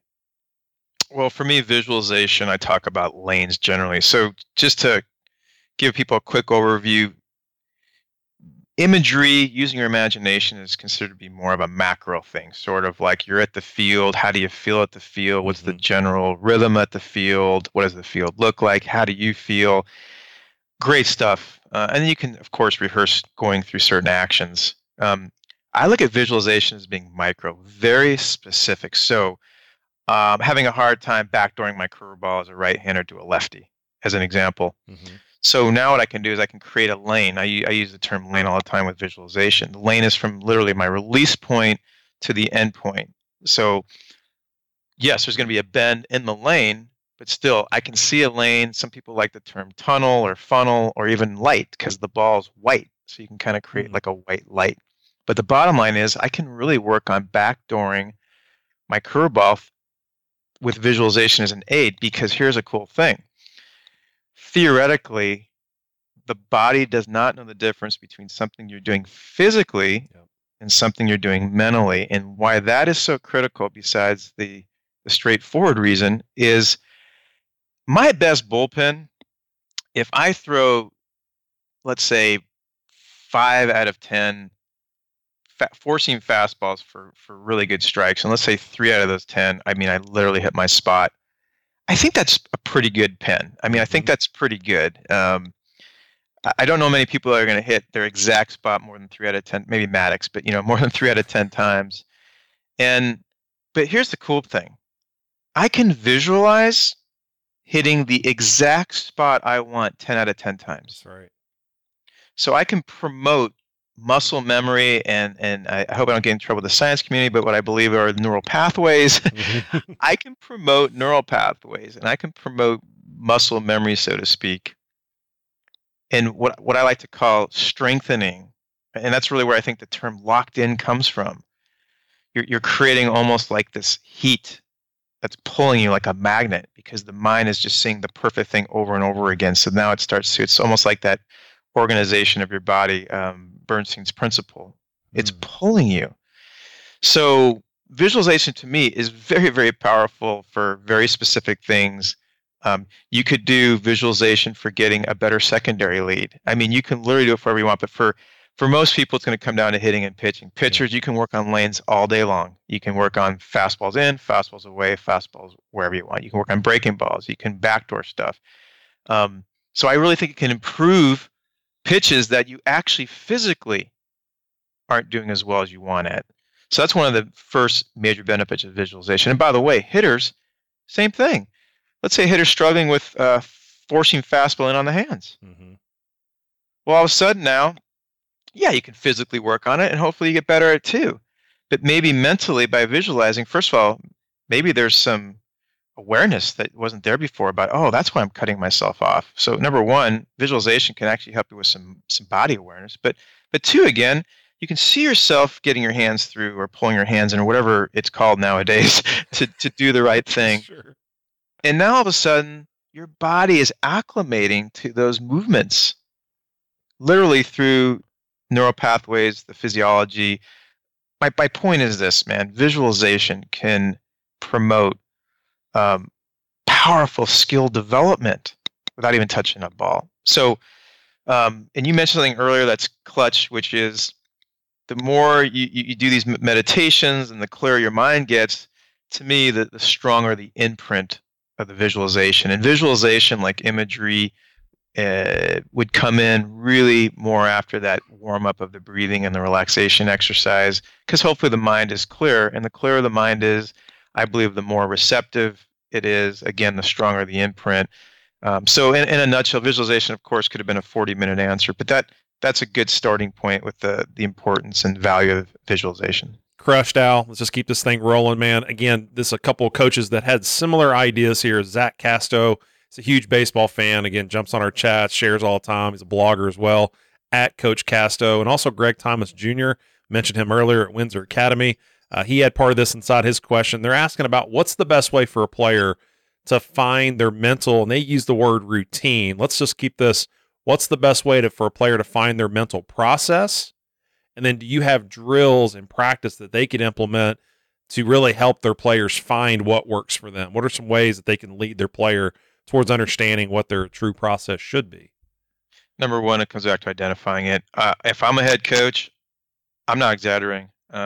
I think the first thing I do before roll call, before I even met my new players, and of course I'm being a little facetious here, but I would explain to them what the process is, and I'd have them identify it. I would literally want them. I use 3 as sort of a sweet spot. It could be 2, it could be 1, it could be 4. Eventually, I think it becomes sort of a pretty simple unconscious knowingness. But ultimately, what 2 or 3 things do you know that if you just were locked into those 2 or 3 things, it would lead to the best execution of X, whether it's a pitch, a swing, and write it down and know that we can change this tomorrow or a week from now after a couple of bullpens. But for right now, and one thing I've learned, Jared, is that it's so unconsciously there. They're so in tune intuitively with what works for them, because they all relate to the best game of their life. And they're all like, oh, I did that, or I did that. So, and if they don't have a good feel right away, I'll give them some suggestions like I did earlier. Breathe, focal point, attack. Most pitchers I've worked with, by the way, that's sort of what their mantra comes down to. Yeah. But the bottom line is, first get them to identify what their process is. So now you both have a point of reference and you can troubleshoot from that. And then that becomes part of the routine. And then secondly, something you said earlier, it's your follow-up. Mm-hmm. It's your consistency with them, ask them questions. If I was a coach, for instance, and I knew a player was breathe focal point attack and he was pinning, maybe after a couple pitches, if they didn't look right, I'd have them step up, even though I don't like to bother pitchers too much. And I'd say, hey, scale of 0 to 100, how much were you locked into your process just now? And they're like, oh, coach, I really 30. I kind of really wasn't. Oh, okay, really? Well, let's do 100 now. Yeah. And let's see how the next pitch goes. Tell me your process again. Coach, it's breathe, focal point, attack. Do you want to add anything right now? Nope. Got it, coach. Boom. Next pitch, it's magical how often it just shifts. So that's the follow-up piece. And then I think the second part of the question goes back to, if you're the leader and you're the coach and every day the kids show up, you're doing a 10 or 15-minute breathing exercise, and that's part of the culture. That's also how this gets established as a routine. Yeah, that's really good. What about Isaac Hamilton? He's the varsity pitching coach at Roger High School in Minnesota, at Coach Hamilton 3. His question showed up on our pitching podcast as well, but he's asking, how do we train our pitching staff to be mentally tougher? So again, we're moving past errors or bad calls, things that might happen, and get back to locking into their jobs, really the next pitch. Again, how do we incorporate this mental practice into specifically that? Well, I'm going to use a different word other than tough. Okay. And I so appreciate that question. And tough can work. I like the word discipline instead, because I'm going to bring it back to the process. Because being mentally tough to me is being mentally disciplined, meaning, are you disciplined to stay with your process if the shortstop kicks the ball? If you just got the first two guys out in the inning and then a lazy fly ball drops and now you're really frustrated. Frustration is drama. You can feel frustrated for 1 second or 4 seconds because you're human. But if you want to be a 10th degree black belt, Bruce Lee at your process, because you've agreed it's the key to the best pitch of your life, there's no time for anything else, right? Yep. It is back to breathe, focal point, attack. Well, now all of a sudden, this is about being more disciplined. And you can argue too, yeah, you have to be tough to let the frustration go. I'm good with that too. But at the end of the day, same idea. It comes down to, can you default back to your process quickly? There it is. There it is. I love it. Mr. Arrington. So I'm guessing that's his name in the classroom. He's a baseball coach down in Georgia. He's at Arrington WMS. And Mr. Arrington wants to know, finding the balance between presenting players with a mental / philosophical approach at the plate, yet also helping them understand the importance of a relaxed mind. So he's really seeing those as two separate things. How can they find the balance, or do you see them as two separate things? Man, that's another really great question. These are all been great questions. Yeah. Number one, I would say that there's a time and a place, of course, for hitting mechanics and working on hitting mechanics. And there's a time and a place, of course, for working on being fluid and free and clearing your mind and being relaxed and all that good stuff. Yeah. So I see them ultimately, of course, as one.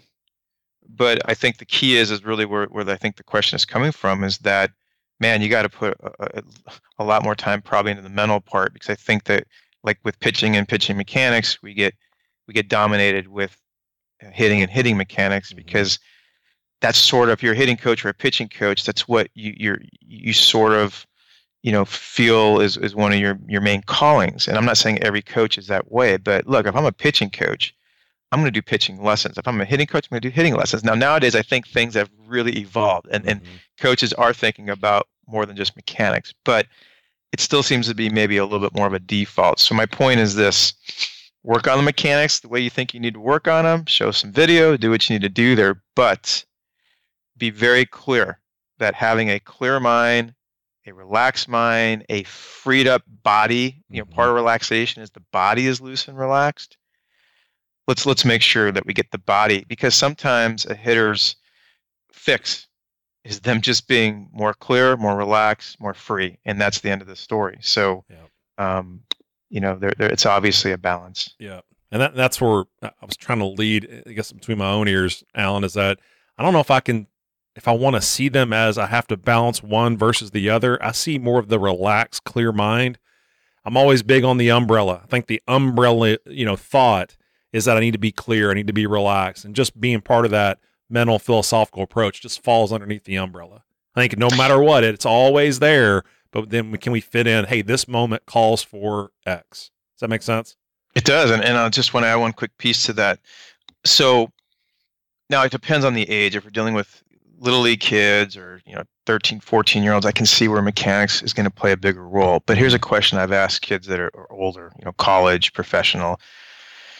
If I said to you, let's say you're in college playing right now, or you're in pro ball. If I said, and I've had this conversation, believe me, more than once, because they're trying to maybe tell me about the mechanical issue or this issue or that issue, and I said to them, if you pitched tomorrow and your mind was totally clear and relaxed and you felt total freedom and the only thing you knew was a focal point to attack, no mechanics, just you, the only thing that exists is your breath, your focal point, and you're just going to attack it, compete to that spot. I go, how do you think your mechanics are going to be? And it's 100%. The answer, it's quick. Yeah. Oh man, I'll be fluid. I'll be synced up. I don't need to worry about my mechanics. So that goes hand in hand with what, you just said. I think, yes, don't get me wrong. Sometimes we need to put mechanics maybe first and really, clean some stuff up. Mm-hmm. But with that said, I agree 1,000,000% with you. If you tell me that the athlete is clear and relaxed and mentally free, yeah, and meaning they're going to see the ball well. I just believe that you organize, you sync, and you're efficient and quick, and you're also natural and inherent. Mm-hmm. So I've always, I've been a pitching coach, so to speak, for 29 years, and I can honestly say that, there's a time and a place to talk about keeping your front side in, and I get that. For the most part, I've worked way more with players on just the dance and the rhythm and the feel and the mental part. I just feel like we're dancing. We sync when we're free and we're athletic. Yeah. And so, anyway, yeah, I'm with you. No, that's it. I think when you're clear and relaxed, I think it's easier to tap into the flow in the moment of the game. I think it's easier to feel that IQ moment of I'm supposed to do this as opposed to the other way around. So thanks for clarifying on that. Keep this thing rolling. Got a few more questions to get to, Al, before we cut you loose. But one, it comes from Jacob Hudson. He's the pitching coach at Brescia University down in Owensboro. I know how to pronounce that because I coached at Brescia for 1 year. So it's good to have this question come home at jhudson593. Pitching staff's made up mostly of freshmen and sophomores. So he's wondering, how could we practice a positive mentality or, build up his guys each day, but still bring that competitiveness, knowing that we're going to take our lumps on the mound. He's trying to balance the fact of I got to keep these guys positive because we're working through some things, but he's also, again, judged against wins, losses, ERA, strikeouts, walks, all that good stuff. How can he use mental practice to really balance that? I would change the label of all of it, meaning instead of it being we're going to take our lumps or this or that, positive versus negative, I would change the psychology of it and say, look, let's have a new chart, sort of like quality at bats. There's a shout out for Spring. There it is. Steve Springer, qualityatbats.com. So it comes down to a quality at bat, right? It comes down to a quality pitch. It comes down to me, the process. Were you 80 out of 80 pitches today in your process? You might have given up 6 runs. You might be a freshman and not quite ready for this level. But I want to change the psychology of this. If you were 80 out of 80, you get an A+ today in your process. You get an A+ as far as your evolution moving forward in this game. So if you change the psychology, how you look at this, all of a sudden it's not about, I gave up 5 or 6 runs, I had a bad outing. Mm-hmm. I'm taking, now it's more about, no, I'm getting better. It's the same as having a quality at bat and lining out. Yep. You can be 0 for 1 and be frustrated and disappointed and why me? Or you can truly believe, here's the word intrinsic again, deep down meaning, you can truly believe, man, I did everything right, I executed. Yeah, I wish it fell in, but you know what? I feel good. And the more you can tap into that, the more you genuinely, I feel like, evolve efficiently. And I think that the other way around of it is that you're trying to constantly correct, like, okay, you're taking your lumps, you had a bad game, you're trying to keep their spirits up. I would look at it, I would change the dynamic. I would just say, look, have a chart for, did you execute your pitches well today? Did you stick to your process well today? Are you 20 for 20 the last days on doing your meditation? That's what I want to know. And if you can say yes to that, that's where I want to put the focus. Yes, we're human. We're going to see the ERA. We're going to see the win-loss record. I get it. But that goes back to the process. The win-loss record is drama. Your ERA is drama. You're being a freshman and giving up X amount of runs is drama. The process doesn't know any drama. Even if the drama is out there, it doesn't care about the drama. It only cares about the next pitch. That goes back to spring. Batting average is evil. That goes back to an Augieism. Failure is nothing but a learning opportunity. So I repurpose that language around exactly what you're trying to get done now, but also as you're trying to trend these guys towards becoming successful juniors and seniors, I think just repurpose those words. I think that's great advice, Alan. Thanks, bud. Last few here, man. Dirtbags Baseball, their youth travel team in South Elgin, Illinois, recruited up in that way at Dirtbags Travel, and they're going to wonder about how would a coach implement this mental game, confidence building, relaxation program for their 7th and 8th grade levels. And I think I know where you'll go with this. But also a piece of this question is they got to work the parents into the buy-in of this, which, again, you talked about at camps. How would they do it for the youth levels? And, again, get the parents to understand this is important. I'm going to cut to the chase again. Bottom line is education. Mm-hmm. I want the parents to know how are you going to feel knowing your child is going to be mentally healthier, more relaxed, less stressed in his or her life, have clearer direction of what they want to do, react better to situations that might be stressful. If that's valuable to you, then guess what? I'm bringing in some principles, some mental training principles. I'm bringing in a mental practice. We're making that part of the culture here. And that's a word I know you and I love and we haven't talked enough about. Mm-hmm. But that is becoming part of our culture. Now, if you don't feel like you want your son or daughter to participate with that, no problem. But I'm just letting you know I've done my homework and I am now bringing in, this is where the game is going. Yeah. This is where, this is part of the evolutionary path now of sports, because it's already happening in life. So I want to get ahead of this. I want to get with the wave, and I want to bring this to the kids. So that's number one to the parents. I can't imagine a parent saying, hey, I don't like the idea of you teaching my son or daughter how to relax and clear their mind, for starters. Number one. The buy-in to the kids goes back to something we talked about earlier. Mm-hmm. I'm going to ask the kids, how far do you want to go in this game? Or really more importantly, how great do you want to be? Mm-hmm. And every kid's going to say, Coach, I want to be great. I want to see how far I can go in this game. Do you believe me if I tell you from all my experience as a player and now as a coach, and I'm doing research and studying other ideas out there to help improve athletes? Will you guys trust me if I say that we're going to do this little breathing exercise for 5 or 10 minutes a day that's really going to help you and make a difference in your career path? Coach, sounds good. We trust you. Do you guys mind if we're talking a little bit about this idea of this process? It's going to help your mind stay really focused in the present and not get caught up with distractions anymore, or hopefully as much anymore, ideally. And they're like, Coach, hey, if that's going to help us out with distractions and stress. So, again, I'm saying I think things that are pretty obvious, but it comes down to the translation. You just need to make the connection with the players and with the parents and just say, hey, this is what I got. This is what I'm bringing in. I cannot imagine a parent, especially nowadays because this has become very mainstream. I just can't imagine a parent not being interested in a coach who wants to do some drills and skills and practices that are going to help promote mental and physical health and well-being. Yep. Last two questions. Robert Dorchak with the Through Baseball organization. Met this guy out on the Barnstormers Trail at Through Baseball. How do we help players and parents see the big picture? And I try to maybe conceptualize this a little bit for them, but not get lost in the results, the wins and losses, the drama, as you called it, but instead on how each individual worked with what they were given on that given day. So again, I think he's wanting to help players and parents really boil it down to the basics of you did what you could do within what you could control. Does that make sense? Yeah, I can hear you saying right now, Al, I got this one. Because you know the answer already. I do.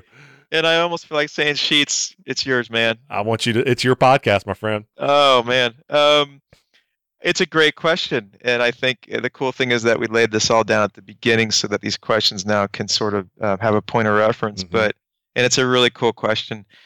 At the end of the day, it's going to always come back to mastering the process or tuning into the process and being great at that and using that as your measurement. I think that's sort of what a lot of this podcast is starting to come down to, right? Yep. Changing the psychology of your measurement, changing your attitude toward how you're measuring yourself. At the end of the day, we can only control our approach, our process. We can only control what's happening now. So, lock into that, value that. Mm-hmm. And if you're 2-12 or 12-2, man, I wish you're 12-2. Of course I do. It's really irrelevant to the next moment, right? And so that's why it's always going to keep coming. That's why I love laying down the process up front, because now where I used to have 10-hour conversations with people about fixing their process because they had 10 hours worth of things maybe to talk about. I'm being a little facetious, of course. Now it's usually 30-second conversations once we've established the process, because no matter what they bring up, I'm going to say variable, drama, Yep. not process, variable, drama. So in the case of these questions, they're all great questions, but I know it sounds almost like I'm trying to simplify this, and I'm not saying that there aren't things that get complex, but at the end of the day, it is really about simplifying this to identify your process, be great at it, know that everything else is variables, and know that your meditation is a huge piece to helping you make that transformation as well. That's it. And Rob, I would say as a coach in practice, it starts with your first team meeting. It starts when you've got your parents and your players in front of you. And hey, when you play on my team, here's the way we're going to conceptualize this entire experience. So I don't want you to get lost in the scoreboard. I don't want you to get lost in, 0 for 4s. We're not worried about any of that. This is how we frame success. This is how we frame learning opportunity. So I think it starts certainly there, but obviously on a consistent basis. Are you that person that shows up to practice each and every day? Or are you, when a guy gets thrown out at second base, are you a throw your hands up guy or a palms up guy when somebody misses a sign? Or are you back to, nope, got to get back to what were you given today? How are we measuring success? So I think all the same thing, but I think Alan's laid out perfectly that, man, it does start with recognition of your process, awareness of what really matters, and just being consistent with that message over and over again. So that's the only way they can conceptualize the game. Very briefly on that point too, which your input triggered something, because your input was so important, and that is something we haven't talked about today, which is I would ask a coach the same thing. How great do you want to be? Part of it is investigating everything from mental game to nutrition and so on and so forth. But I would urge any coach out there to start with a 5 or 10 minute breathing exercise, some relaxation, some practicing of this for, of course, for experiential reasons, but also identify your process. Mm-hmm. What are the 2 or 3 things that are key for you in the dugout? What are the 2 or 3 messages that you want the kids to hear? Because you also obviously are symbolic of what's happening. And so you want to reflect that to the kids. Not to mention, I just think in general, it's just a healthy way to coach, and it's beneficial for you to really know your 2 or 3 things or 4 things.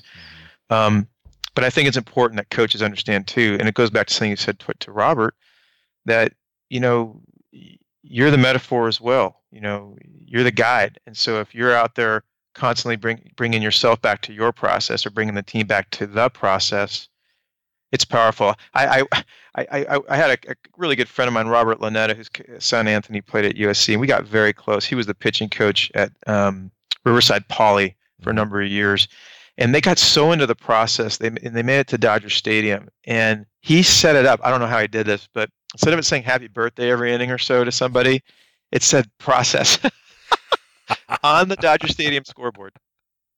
Got to know a guy.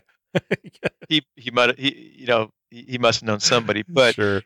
You know what I'm saying? It's like it's the buy-in is, yes, the individual players have to identify their process and be great at it, but you have to identify your process and be great at it, and there probably needs to be a team process that's identified. That's fantastic. Oh, last question I got for you is Thanks. Another friend of the ABCA, John J. Gold, wants to lend his name, of course, for certified audio gold. He's the assistant at Albertus Magnus College in Connecticut. Awesome young coach out in our association at John J. Gold 2. and he's experiencing, again, the flat approach and energy in game one. And the positive of that is that his team really responds well and appropriately in game two, and they come out fighting and win.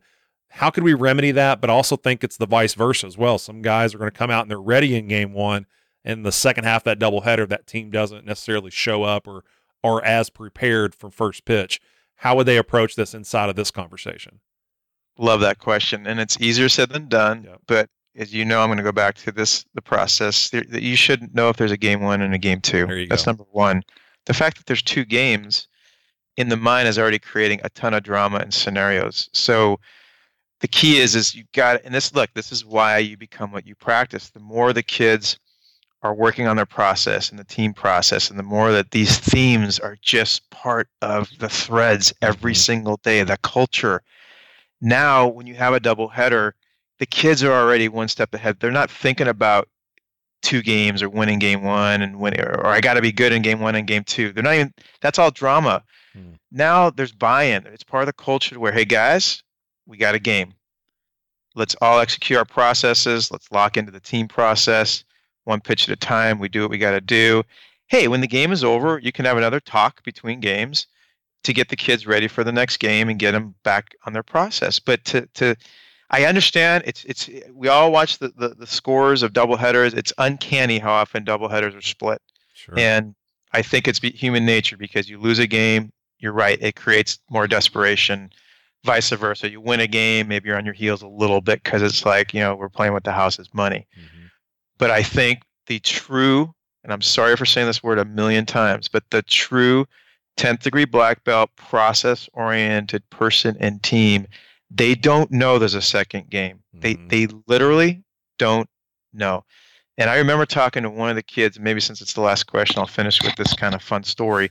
But I was at the UCLA when the guys came back from their national championship win, and it was a great environment. Sav looked like he was literally in a different world, like he was just glowing. I mean, he's always glowing, but it's, and it was just it was a special environment because they had never won before, of course. And I remember talking to one of the players, and I don't remember how it all came up, but the player told me, because they had a routine every day where they went to the practice field, they did X, Y, and Z, they came to the game. They went to they were so in tune with their preparation and the little things they needed to do every single day, that when I know this sounds hard to believe, but when the national championship game was over, this player was more ready to go back to the field again to work on their details for the next part of the process, not necessarily details for the next game. Wow.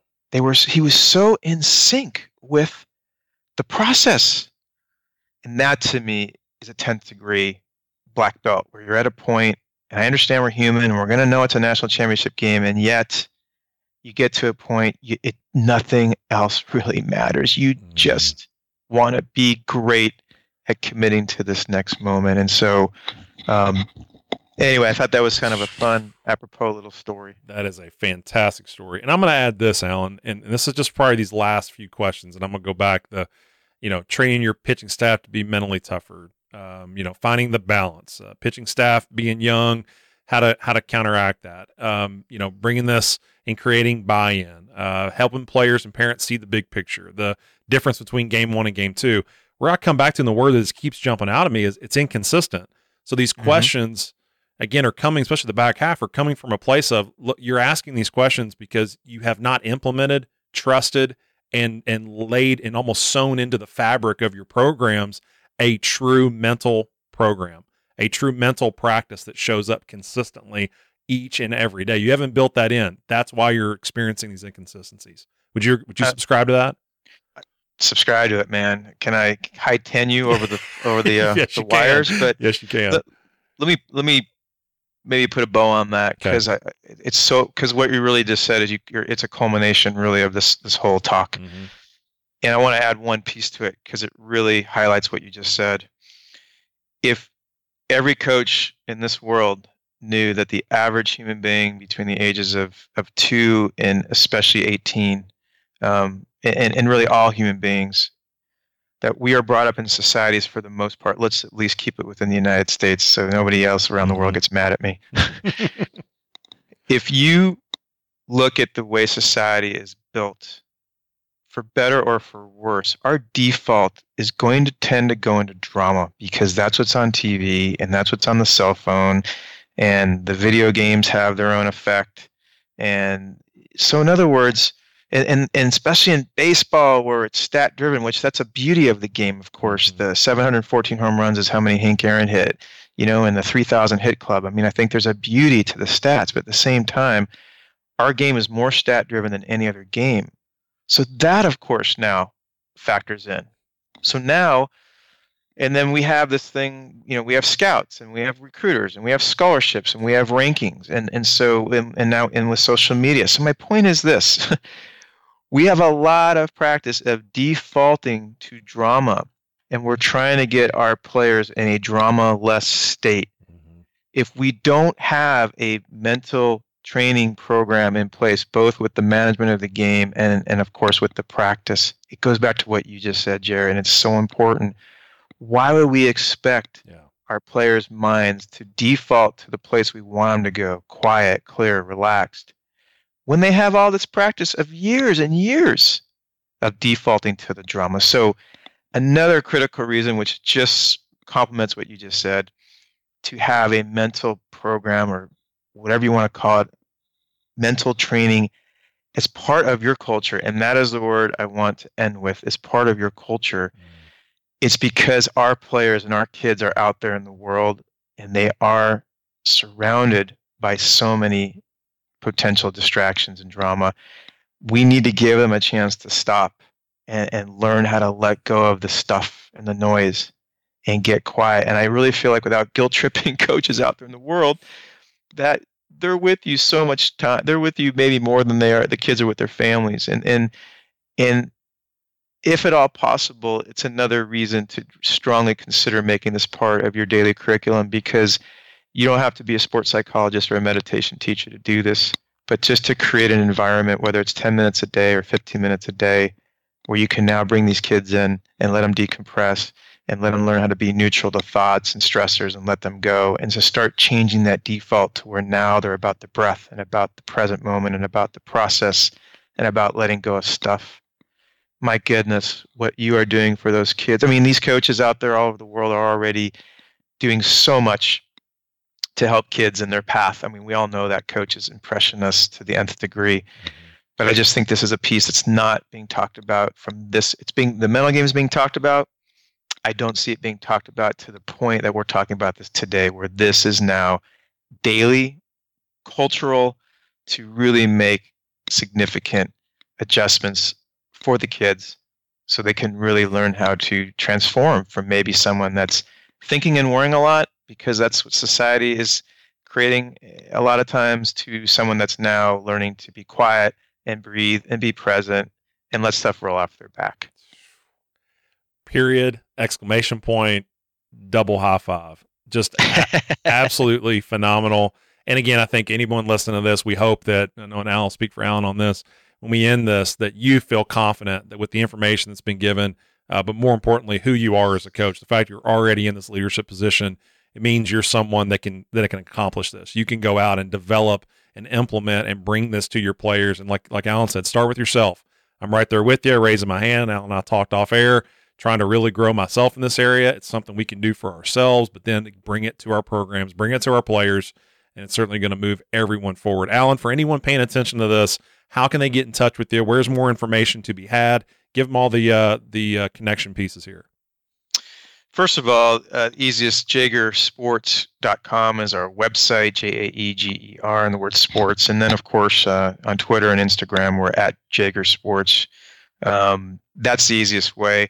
And again, I know there's going to be a link to the YouTube video and the mental practice plan article, but I've done a file as a guided meditation, and if people are interested in that, it's a little bit longer, but something that they can still use to maybe take some notes and do some more homework on and use themselves.